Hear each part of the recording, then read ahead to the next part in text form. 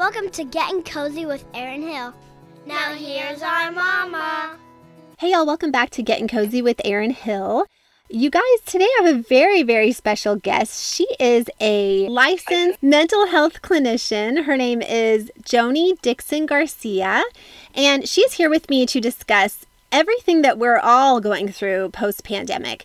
There are so many issues that we're all facing now that we really haven't ever had to face before. So I think that speaking with a therapist really helps. And also I want to basically, normalize therapy in general, that if you are feeling a certain way and you want to process those feelings, therapist is a perfect solution for that. And a resource that you really should be utilizing. So I'm so happy to have her here. Joni, welcome to the show. Yay. Hi, thank you. Thank you. Having me on. Of course, it's my absolute pleasure. And first of all, how did you get into the field? It's a good question. Actually, I kind of, as a child, I was watching, people that I love that I thought are like good-hearted people struggling just to get along, to just be nice to each other, and I would just kind of watch and notice like, oh, maybe there's this misunderstanding, or maybe so-and-so feels like this and the other person's not getting it. I was already observing and analyzing. And then I think ever since I was a teenager, it was a while before I knew what a therapist was, and there was no mental health services. Like, people in my family and my culture didn't talk about therapy as even a thing at all. And so somewhere along the line, I discovered there was a thing called a therapist, and I wanted to do it since I was a teenager. So it's been a long route. And then it wasn't until I was in my mid-20s when, about 2008, when the housing market crashed and I lost my job at Washington Mutual. And I'd had my bachelor's degree in psychology, but I didn't pursue becoming a therapist at that time because I already had kids and life was just really tough. That crash was that was a reset period, for me. And it was an opportunity to reevaluate what I wanted to do. And my mom said, hey, you remember you wanted to be a therapist? Like, oh, that's right, I did. And so I decided to go back to school, even though I already had 3 children, and started graduate school when my youngest was a year old. Amazing. So, yeah. Oh, my goodness. And you have 3 children, right? I have 4. I had 4. another child when I was in the licensing process after I had my master's degree, but I was still, you have to do a lot of post-degree hours to earn until you can actually do the licensing exam. So I was in the middle of that process. Oh my gosh. When I had my 4th child. Super mom over here doing it all. Seriously. I don't know about that. There's a lot of sacrifice. So people will often ask, how did you do it? I said, well, I didn't always do it well. So that's the thing. It's not necessarily something I would recommend doing it the way I did it.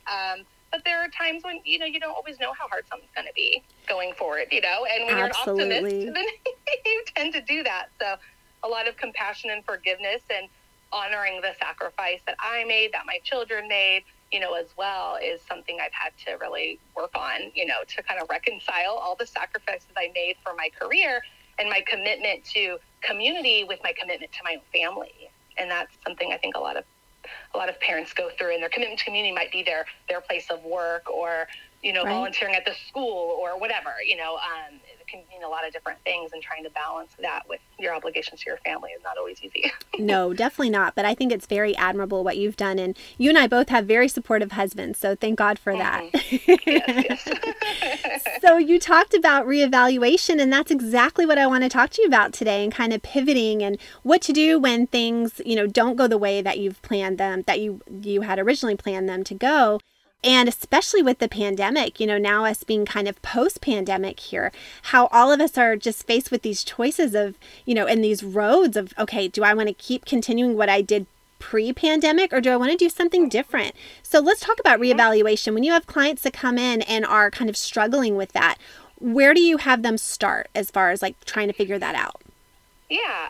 Well, I think initially, when the pandemic first started, then it was like, hey, we really got to think about obviously staying safe and what we're going to do for our kids. And then also once you kind of are tolerating that, and you're like, okay, I'm adjusting to this what normal is going to be right now, then we can look at what are opportunities here. And what are some things that you realize that you like about, being on lockdown? Like, certainly I would never want something like this to happen.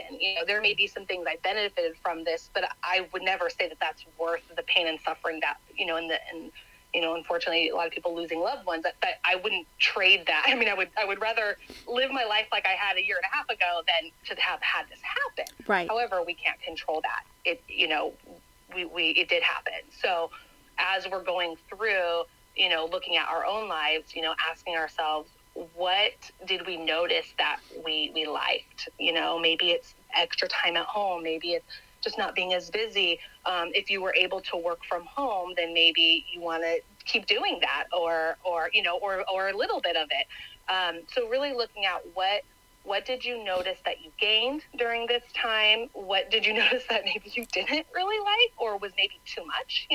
Balancing a good thing. There's such thing as too much of a good thing. Right.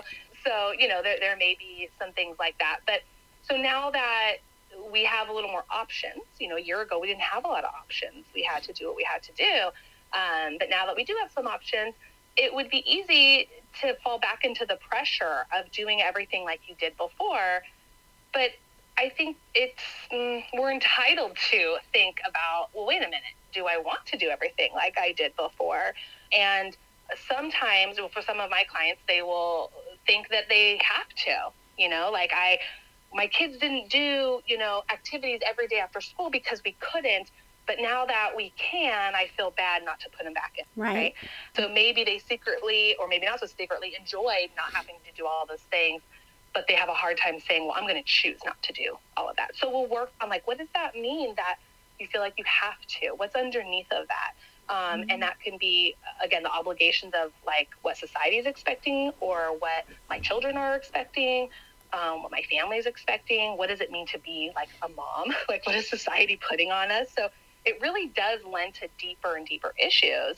And it's a good way to explore, not just for how they want to set up their lives going forward, but what are other issues that they maybe had all along. And that's one of the things that this pandemic has really highlighted, are things that were already pre-existing, that we maybe weren't dealing with because we could just kind of get by, but maybe not thrive. We're just kind of getting through it. Mm-hmm.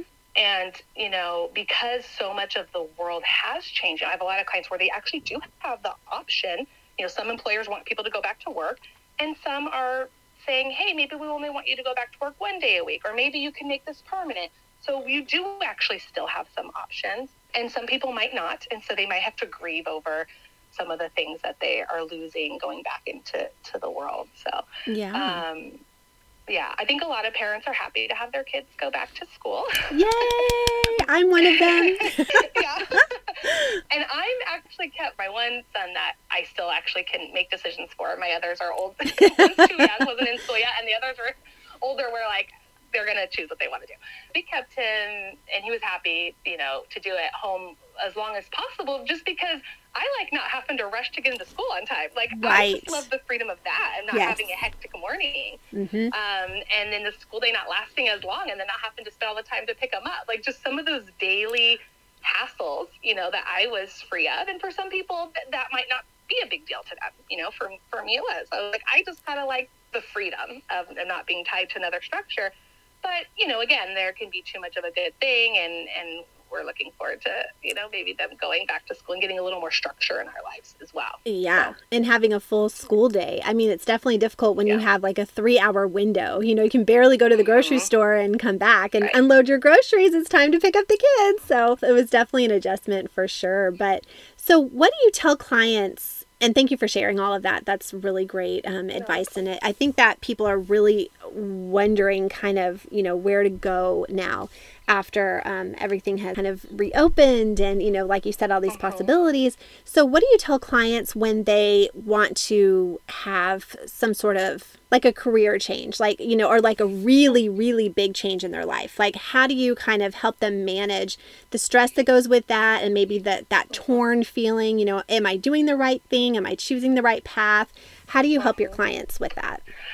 Yeah, I mean, I would look at what is the stress about? So is it a financial stress? And if so, then we look at what you can do to safeguard from that and what you're willing to give up, maybe to minimize that. And that goes also for the motivation of, do they really want something, right? So you kind of have to look at, what is it going to cost me? My husband is a stay-at-home dad, and that means we don't have dual incomes. Maybe one day when my youngest will be in kindergarten, so maybe he'll do something just to have something, but that means that, there's certain things we're not doing, that we're not going to spend money on, or we're not going to upgrade the house or, things like that, because we really like this life change. We didn't know we liked the life change until he had gotten laid off. And then we're like, well, this is kind of nice. Maybe we should keep doing this. Maybe you can help me out with the business, with marketing and stuff like that. When our kid's older, he's not doing a ton right now because our kids just need too much care. But you really do need to look at it, really, really evaluate the sacrifices. When my two oldest girls were little, I wanted to move to an area that was really, really expensive, but had amazing schools. And it's where I worked too. So I would be gaining a lot of time with them, but I would be paying a lot more rent, almost double what I was paying. And so, I basically had to decide, to give up my car. And my car payment is the same as this. So I took this rundown, really old Dodge Caravan minivan, the base model that my mom had 10 years before. And the transmission would slip. And I was didn't even know if I was going to make it. And I was I'm going to work 3 miles from my house.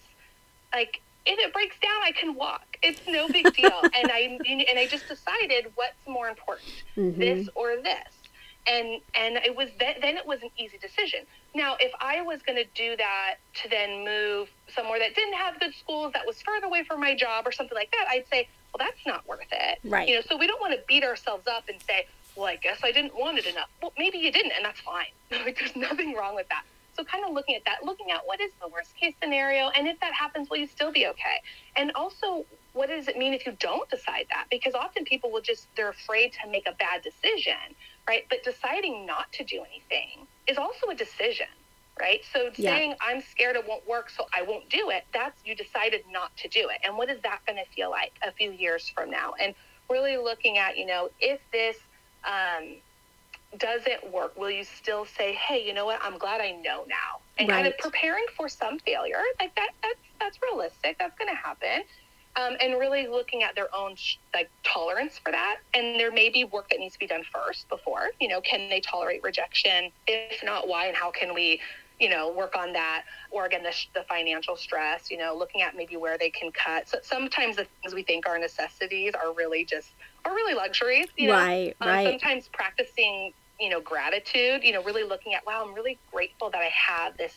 My house is really old and it needs a lot of work. And we got it before I was licensed, wasn't making a lot of money, but I was so sick of moving. So we got into it, and there's a lot of repairs that need to be done. And then found out I was pregnant right after we moved in. So all these reasons why we haven't done a lot of work, right, on it. And I had a love-hate relationship with this house. But when the pandemic hit, I was like, man, I am so grateful that my payment is low, and even if I take a big cut, in revenue, it's going to be all right. It'll be okay. We're going to have a home to live in. We have food on the table. As long as I can pay for my car, my house, and we got medical insurance, and got that, then nothing else really matters. And that helps, because, I have my own business too, so that nothing's guaranteed. It's about the amount I work has a huge correlation to the amount of money I make. So having the freedom of lower debt or lower monthly payments and low stress, low working hours. So an increase in freedom, increase of time and space for me is the security for me. But not everybody's like me. So we have to look at, what is it for this person? What are their hopes? What are their dreams? So it's a deeper kind of thing than just do the dollars and numbers add up? Now, they certainly need to do that too. Right. But in therapy, I would be looking a little deeper at some of that stuff. Right. Yeah. Because inevitably it will be hard. It will be stressful. And then also, who are your support systems?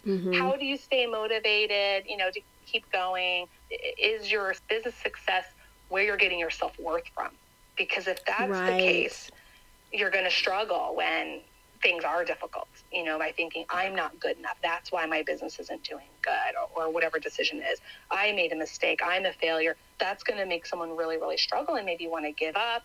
Yeah. But if you can say, hey, no, I'm trying something that's really difficult, that is risky. And, okay, that was a bad move. That marketing thing didn't really work. Move on, and try something new. They can do that. Yeah, then they can kind of ride that wave of defeat. So yeah. Well, you just said a buzzword, which is risky. I'm such a risk taker. So I feel like for me, and that I've pivoted a lot in my life and thankfully been successful, a handful of times. So I continue to do this and branch out. But I think for me as a risk taker, if I didn't take that leap of faith or try at least, I'd have that, right, a feeling of regret. Like, why didn't I just try it? And you do have to weigh the pros and the cons, of course, but you want to make sure that you're not like killing that inner spirit inside that wants to try something new, especially when something like a pandemic happens, and this like shakes our world, and it just really makes us, feel like, okay, we need to figure out what exactly we want to do with our lives now. Do we want to continue, or you want to be something different? And I think that we have to give ourselves grace too to kind of figure that out, and nobody's going to be able to bounce right back after something so catastrophic happens. And however your family was, affected, everyone's family was affected in some way, right? Small, big, whatever. But you just have to figure out how to, move on from that. And hopefully it's for the better, really. Absolutely. Yeah, I think that's so important. So if you're listening out there and you are struggling with kind of how to, move forward in your life, and just, take that risk as long as you're weighing it out and making sure that it's something that will be beneficial for you. And like you said, if you fall, make sure you're going to be okay if you fall, and you can pick yourself right back up and, try something new or go back to what you were doing before. You can always have that option as well, so let's not limit each other, right? Let's not limit ourselves. And honestly, one of the ways to not limit yourself is to be able to recognize, what do I absolutely really need? I mean, getting to a place where it's like, all I really do need to do is, I want more than just to survive. But like, if I'm so afraid to lose some of the luxuries I have, then we become more kind of almost like afraid to grow sometimes. Where we can really go, hey, as long as I've got, can I fall back on, again, having a roof over my head and food on the table, then I'm what fine. do I have to lose as long as I have that floor of support? And so that requires some stability. In order to take risk, you need some stability, but looking at the stability doesn't have to be as high level of like quality of life as we think it does. And when I say quality of life, I'm talking about like what we in modern society often look at as like financial, and the luxury items we have, material goods. But going a little deeper to like, maybe that's not really the highest quality of life. Maybe our time or our growth, right? Pursuing things you really are interested in, that you're passionate about, and having the space and freedom and flexibility to be able to do that. I think that was going to give someone actually a higher quality of life than what completely agree. We typically look at. So. Absolutely. Definitely. And I think it's not all about money. You can do something that you love, and it might make you less money than say, I always say this, you don't have to do whatever you're good at. You don't have to do that.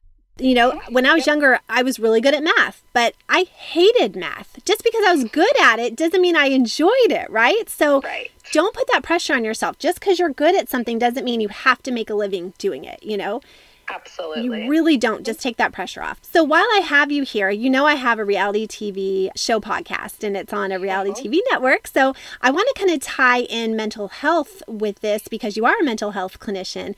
And I know you don't watch a lot of reality TV, but I know you understand that, production and editing does kind of create these like, villains on the show, and people that they are basically showing this person way that they personally want to be shown because of the storyline or a storyboard, or, whatever it is, to kind of fit the mold, because you do have to have a villain or, an antagonist, right? Yeah, exactly, in the show. So there is a big show coming up called Bachelor in Paradise. And I know you're probably unaware, so let me just tell you real quick. It basically takes a lot of the contestants that were on The Bachelor and The Bachelorette, and they are thrown onto Mexican sand, and they get to form relationships and have fun and be physical and do whatever they want. There's really no rules, but they do choose each other at some point. So there's a lot of drama, there's a lot of, angst, there's a lot of sexual tension, all of these things. And a lot of times, people are painted very poorly in paradise, as they call it. So, and I've had friends of mine that I've interviewed who have been on past seasons and have said it destroyed their mental health. So as a clinician in this field, what type of advice would you give someone who is going to be on this show, knowing that there's a potential there that their whole character can be just completely defamed and they have no control over that? Or they're given a choice of either you do this and look really bad or you leave, right? So they are rewarded when they do these dramatic behaviors and, act out and things like that, which is very sad, but it's true.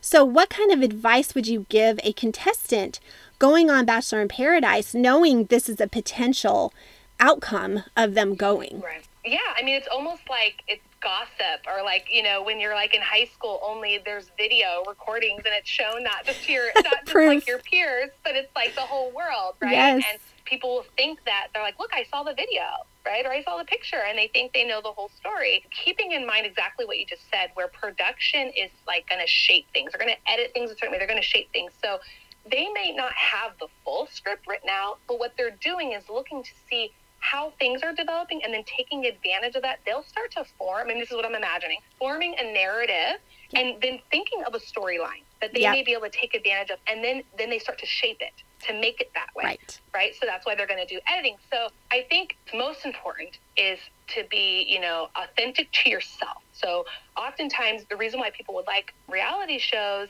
and social media is the opportunity for authenticity. That's what people usually like the most when they're watching it. But it's so hard to be authentic when your potential maybe career is on the line, right? Or you're trying to market yourself as a brand, which is a lot of what, influencers are doing and everything. And so easier said than done to be authentic. So starting with being authentic with yourself and really looking at, why am I doing what I'm doing? Am I playing a role as a character? And if so, that's okay. Is my character the villain? And when I say it's okay, I'm saying there's no shame in that, right? If that's what you're deciding to do. But you got to ask yourself if that's okay. Sometimes it is, sometimes it isn't. It really is going to depend on what your kind of plan is. And realizing that these productions, they're getting something from you, right? A lot of times people like Des, like, oh, I'm getting something from them, so they're eager to go on. But keep in mind, this is a business arrangement. They wouldn't put you on if there isn't something for them to gain. Right. There's contracts. Yourself, and you may have to reevaluate as you're going through. You might have I just want to be authentic and just see what happens. I want people to really know who I am. And then you may realize, wait a minute, I'm not in control of the narrative of who I am anymore. So keep evaluating, do I still want to keep trying to be me, or am I going to embrace the role? Or am I going to be me, but as they still put me in the role, can I separate myself from that? Like, this is the character they drew for me, but I know who I really am, and my close friends and family know who I really am. And see it as a game, because it is a game. And I know it's hard to say because obviously, at least the intention, the premise of The Bachelor is people trying to find real love. And that can certainly still be the goal, but looking at the production value of it, that's not necessarily about you finding true love. No. So, they want the drama. Exactly. And so it's about a lot of being honest with yourself and disconnecting what the world says I am with what you are. And then some of it's going to be just business strategy. And that part I'm not an expert. I mean, my job requires that I have to be authentic with people. I have my role. So when I'm the therapist, it's not about me and my personal life and my clients taking care of me, but I still need to be myself with them so I can connect with them. So I'm not as familiar with how to manage a social media profile or how to manage your image in a sense, because my image has to be authenticity, Right. And what I do is so private, it's just me and my clients. So it's not like everyone critiquing everything I've said and done. So So that's the other thing is, I just want to kind of empathize with people out there and realizing that and have compassion, because I can't really imagine. So empathizing is tricky, right, for me, but I can empathize with the fact of, this must be really hard, to be exposed in this way, to not be able to shape your own narrative of who you are, for the public. Right. And I think that having, them having maybe their own therapist to check in with, because therapy can really help you to get that validation, to get the compassion, empathy, because a therapist is different from someone who's in your regular world. Because what we do is we take a 1 foot in, 1 foot out approach. We put 1 foot into your situation, so we care, we feel, we can empathize, but we have 1 foot out, knowing that this isn't our life. This is, the client's life. So we don't get as emotionally wrapped up.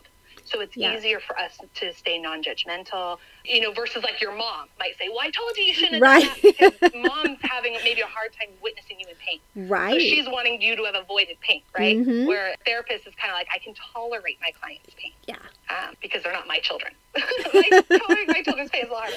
So maybe having someone that's kind of outside of your super close personal life, but still certainly cares about you and wants to see, is in your corner, and wants you to do well and be well, to support you, because you can't just trust people who are making financial business decisions to be looking out for your, your well-being. Oh, yeah. And it's crazy because, they become friends with these producers and they don't have their best interests at heart, at any time. But they definitely have these like fake friendships. I hate to say fake, but, they're kind of contrived, right? And it kills me to know that even the show doesn't have like an on-site therapist, or after you get off the show, you don't have a therapist, and I think that the show really should provide, you agree that they should provide some sort of counseling? Yeah. And I'm wondering if therapists would be willing to even do that, because I would be thinking, I'm sure there are some, but I would be really worried about, like, who's paying me, right? And will there be a conflict of interest? And I work with an employee assistance program where a lot of the clients, the company will pay for the services because ultimately they want to have healthy employees that can be really productive, right? That's why, because they recognize that an employee that's really struggling might not be as productive, or if their family members are struggling, might not be as productive. I don't work for that company. It's an employee assistance program. That's one company. Then other businesses pay that company to provide, and then that company contracts with me. So I'm very, very independent. But it's interesting, though, because I would have clients come in, and one of the problems is that they're overworked and overstressed. And I often will think, like, I'm going to really be recommending that they actually not be as, like, overly committed to their company as they have been. And so, like, conflict of luckily, interest. this is private, because if the company knew, they might be like, get rid of her. Yeah. But if that was the case, then fine. I don't want to just patch people up and put them out. Where you'll see, like doctors for, like, professional sports or whatever, right? It's like, can you give them a shot and get them back out there? Yeah. Versus really what is in their best interest. Person's best interest. Exactly. Yeah. No, that's a really good point. But you're right. They, still need some help. They still need some definitely some support. Oh, yeah. And especially when they come off, the show, they have so much hate in their DMs and their, in the comments on their posts and things like that. Do you have any recommendation of how to manage that? It's got to be so overwhelming and upsetting. Yeah, not read it. I know. It's so easy to say that, but it's so hard to do that.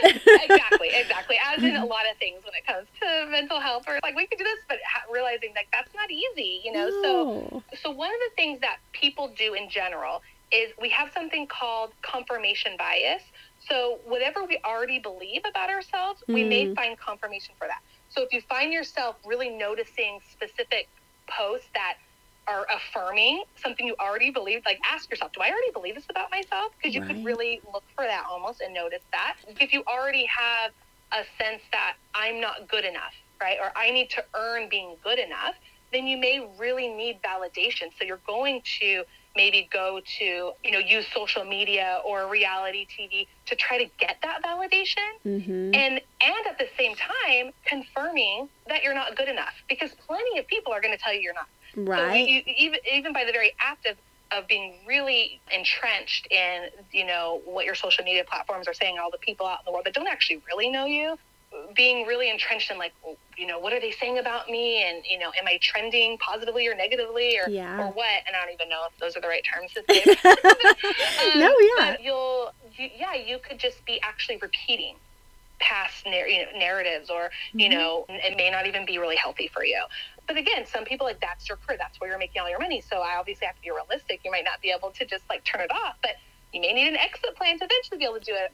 Again, this is if it's really severe and it's really, you know, making you, like, you know, maybe feel suicidal. Or, and it has, like you know, for some of these people. Yeah, then we got to start talking about, hey, this is your life. You know, and maybe this isn't worth it. But if you're like, no, I can kind of hang. This is my business, and this is how I make money, and it just gets me down sometimes. You know, it just depends on the level of severity, of course. Then the other thing to think about is we also have a negativity bias, and this is just passed on from us from like our ancestors when like life was dangerous. You know, when you don't know if those berries are poisonous or not. You know, from like the hunter-gatherer times, right? This is old stuff that we still have in us.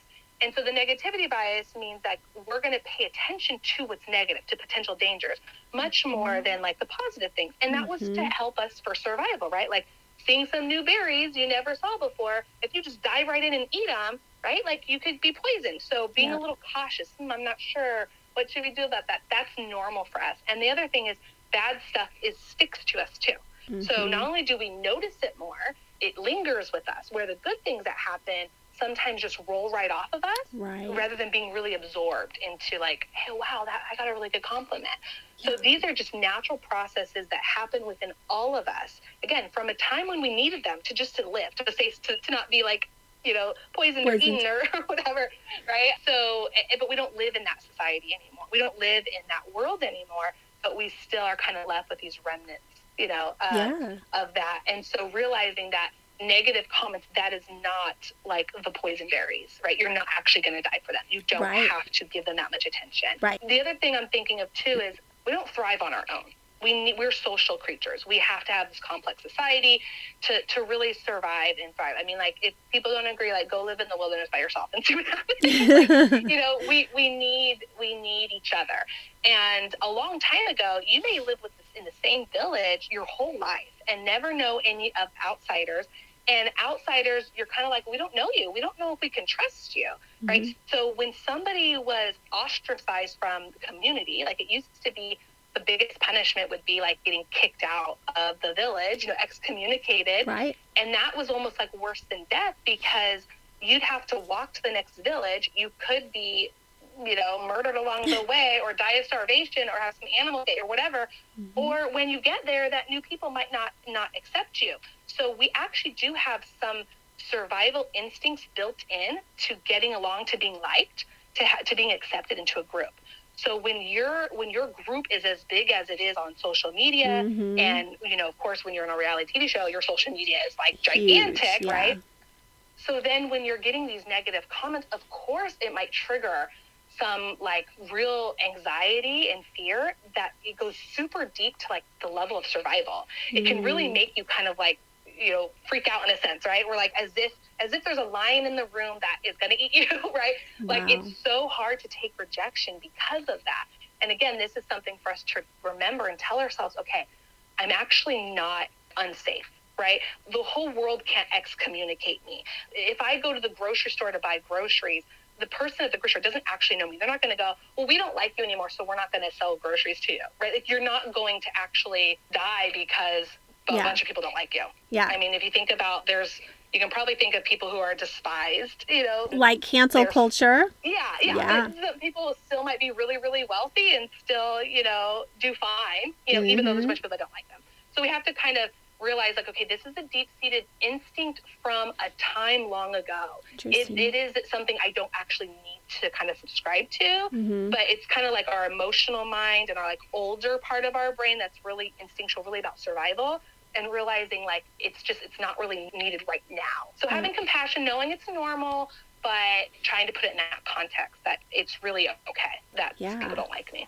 Well, and I think it's important also, to utilize these features that are on Instagram, like the block button, being able to block someone, block their negative energy, block them completely. And, especially on my page, I always delete really negative comments. Like, I don't need to have that on my page. That could upset someone. If it's not upsetting me, it could upset someone. So I delete it and I, block that person, or I restrict comments. So only people that follow me can comment.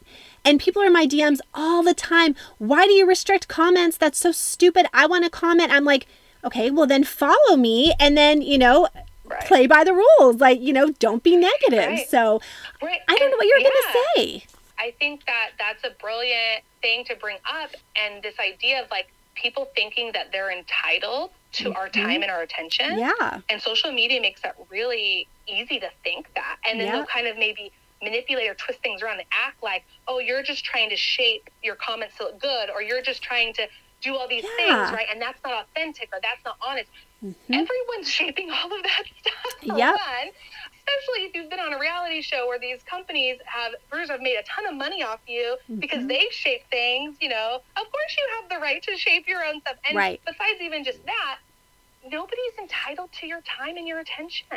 Nobody's entitled. You got to set boundaries and be like, I don't know who you are. Right. You don't get to be, in my, inner story, unless you at least follow me, or whatever boundaries are right for you. I don't really go on Facebook much anymore, but that's the old one where I was on when I was younger. And of course, that, like, you can friend someone or not friend them, right? Or you can block you can like say only people who are my friends can see my page or whatever, right? And I don't know exactly how that works on the other streams. It's the same thing. It's the same thing. But yeah, like being able to say, no, and whatever level that makes sense for you. But if you're really struggling and you're like, these comments are too much for you, then that tells you that you need to have some more supports for yourself. Right. And you deserve that. You're entitled to do that and do what's in your best interest. And and ask yourself kind of like, what am I valuing here? Like, what do I, let's say social media is going great for you right now. And there's all these people that love you and everything's great. Well, I think it's good to step back and say, well, what about people in my personal life too? How am I doing there? Because it's easy to get caught up and get all this validation from everybody outside. And then maybe you're not really, being a good friend, or you're not giving anyone else your attention, or whatever it is. So make sure you're strengthening those relationships, the healthy ones, obviously. If they're not healthy, that's a whole different story. But trying to keep the healthy ones healthy, because those are people who really know you. They're going to be there when everything falls apart. Because it's easy to say, oh, I can get all this affirmation from other people, but I don't have to give anything to them, right? I've got all these followers, and I don't have to follow very many people, right? When there's that imbalance, right? Yes. So also, make sure you have relationships where you're giving into them too. Definitely. A lot of these people on social media, they're very conditional followers. They're very conditional lovers. One bad thing happens, if they dig up something that you said 10 years ago and people all of a sudden want to cancel you, because you are seen as racist or, sexist or whatever it is. And this is happening all the time. In fact, it just happened last night. Yeah. I feel like those people are so conditional. So you have to put your time and your attention, your investment in those people that are unconditionally loving you. Right. And if you don't have that well built up, then you can start building it, right? Friends that are easy to lose weren't really that valuable in the first place. Exactly. So you really want to keep that in mind and not maybe take all of those followers as seriously. One I do like is TikTok, only because when I go on there, there's so much positivity. There's so many people just being silly and goofy. And I know like there's the algorithm so maybe that's just for me. I don't know. But that's okay though. And that there can be a lot of good value in that, and saying like people that I don't even know just want to offer kindness. That matters, but not because that specific person is not someone that loves you as a noun. There's the love of having love for you. That's going to be people you actually really know, that you're really close to, where you're going to have this love for them.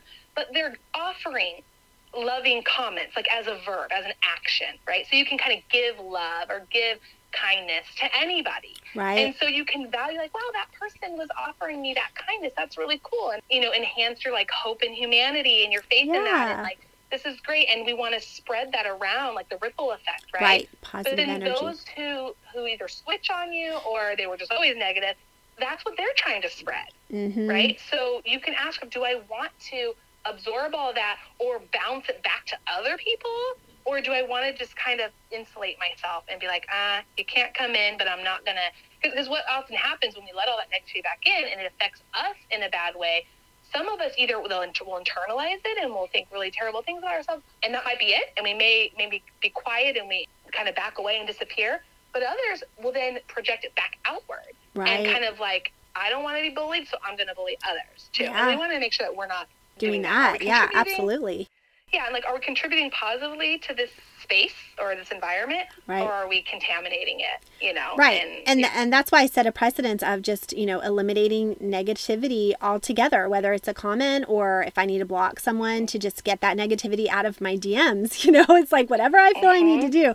And I always encourage others to do that too. And I'm happy that people usually take my lead and do that as well. And it honestly helps overall. It helps so much overall. So that definitely is something that's so important. Yeah. Well, I have just loved this conversation, Joni. This is wonderful. And I love that you can speak to so many things, you know, in the mental health world and just counseling in general. And I think just such an incredible resource. And I'm so grateful to have you in my life. Now, I do have a question. Are you currently taking new patients? My voicemail says I'm not, but that's because I want people to start emailing me in. I'm still right in the middle of like kind of setting up a new system of taking in new people. So it's not quite done yet. Through like my website, I'm making a lot of changes, but people can email me directly, and then I'll, you know, can kind of talk with them about how it works and all that good stuff. My email address is Joni, it's Joni at evolvefamilytherapy.com. Perfect. You guys, please reach out to Joni if you need any therapy in your life. And if you don't have any, I highly recommend you getting some. Even if you're having the best time of your life, if you're living, you know, your best life, it's still so nice to have a therapist, you know, on hand to talk about, you know, big life decisions or whatever is going on. I mean, I'm so grateful to have therapy in my life. And I just have to say, like, I recommend it to everyone. So take the stigma off. You shouldn't feel bad about being in therapy by any means. And it's, you know, really just bettering yourself and helping you be a better person overall. So I'm very grateful for it. Well, Joni, thank you so much for joining me. This was a wonderful conversation. We'll definitely have to have you back. You're such a wealth of knowledge. Thank you. But you guys, thank you so much for listening. Please stay safe out there and always stay cozy. Till next time. Bye.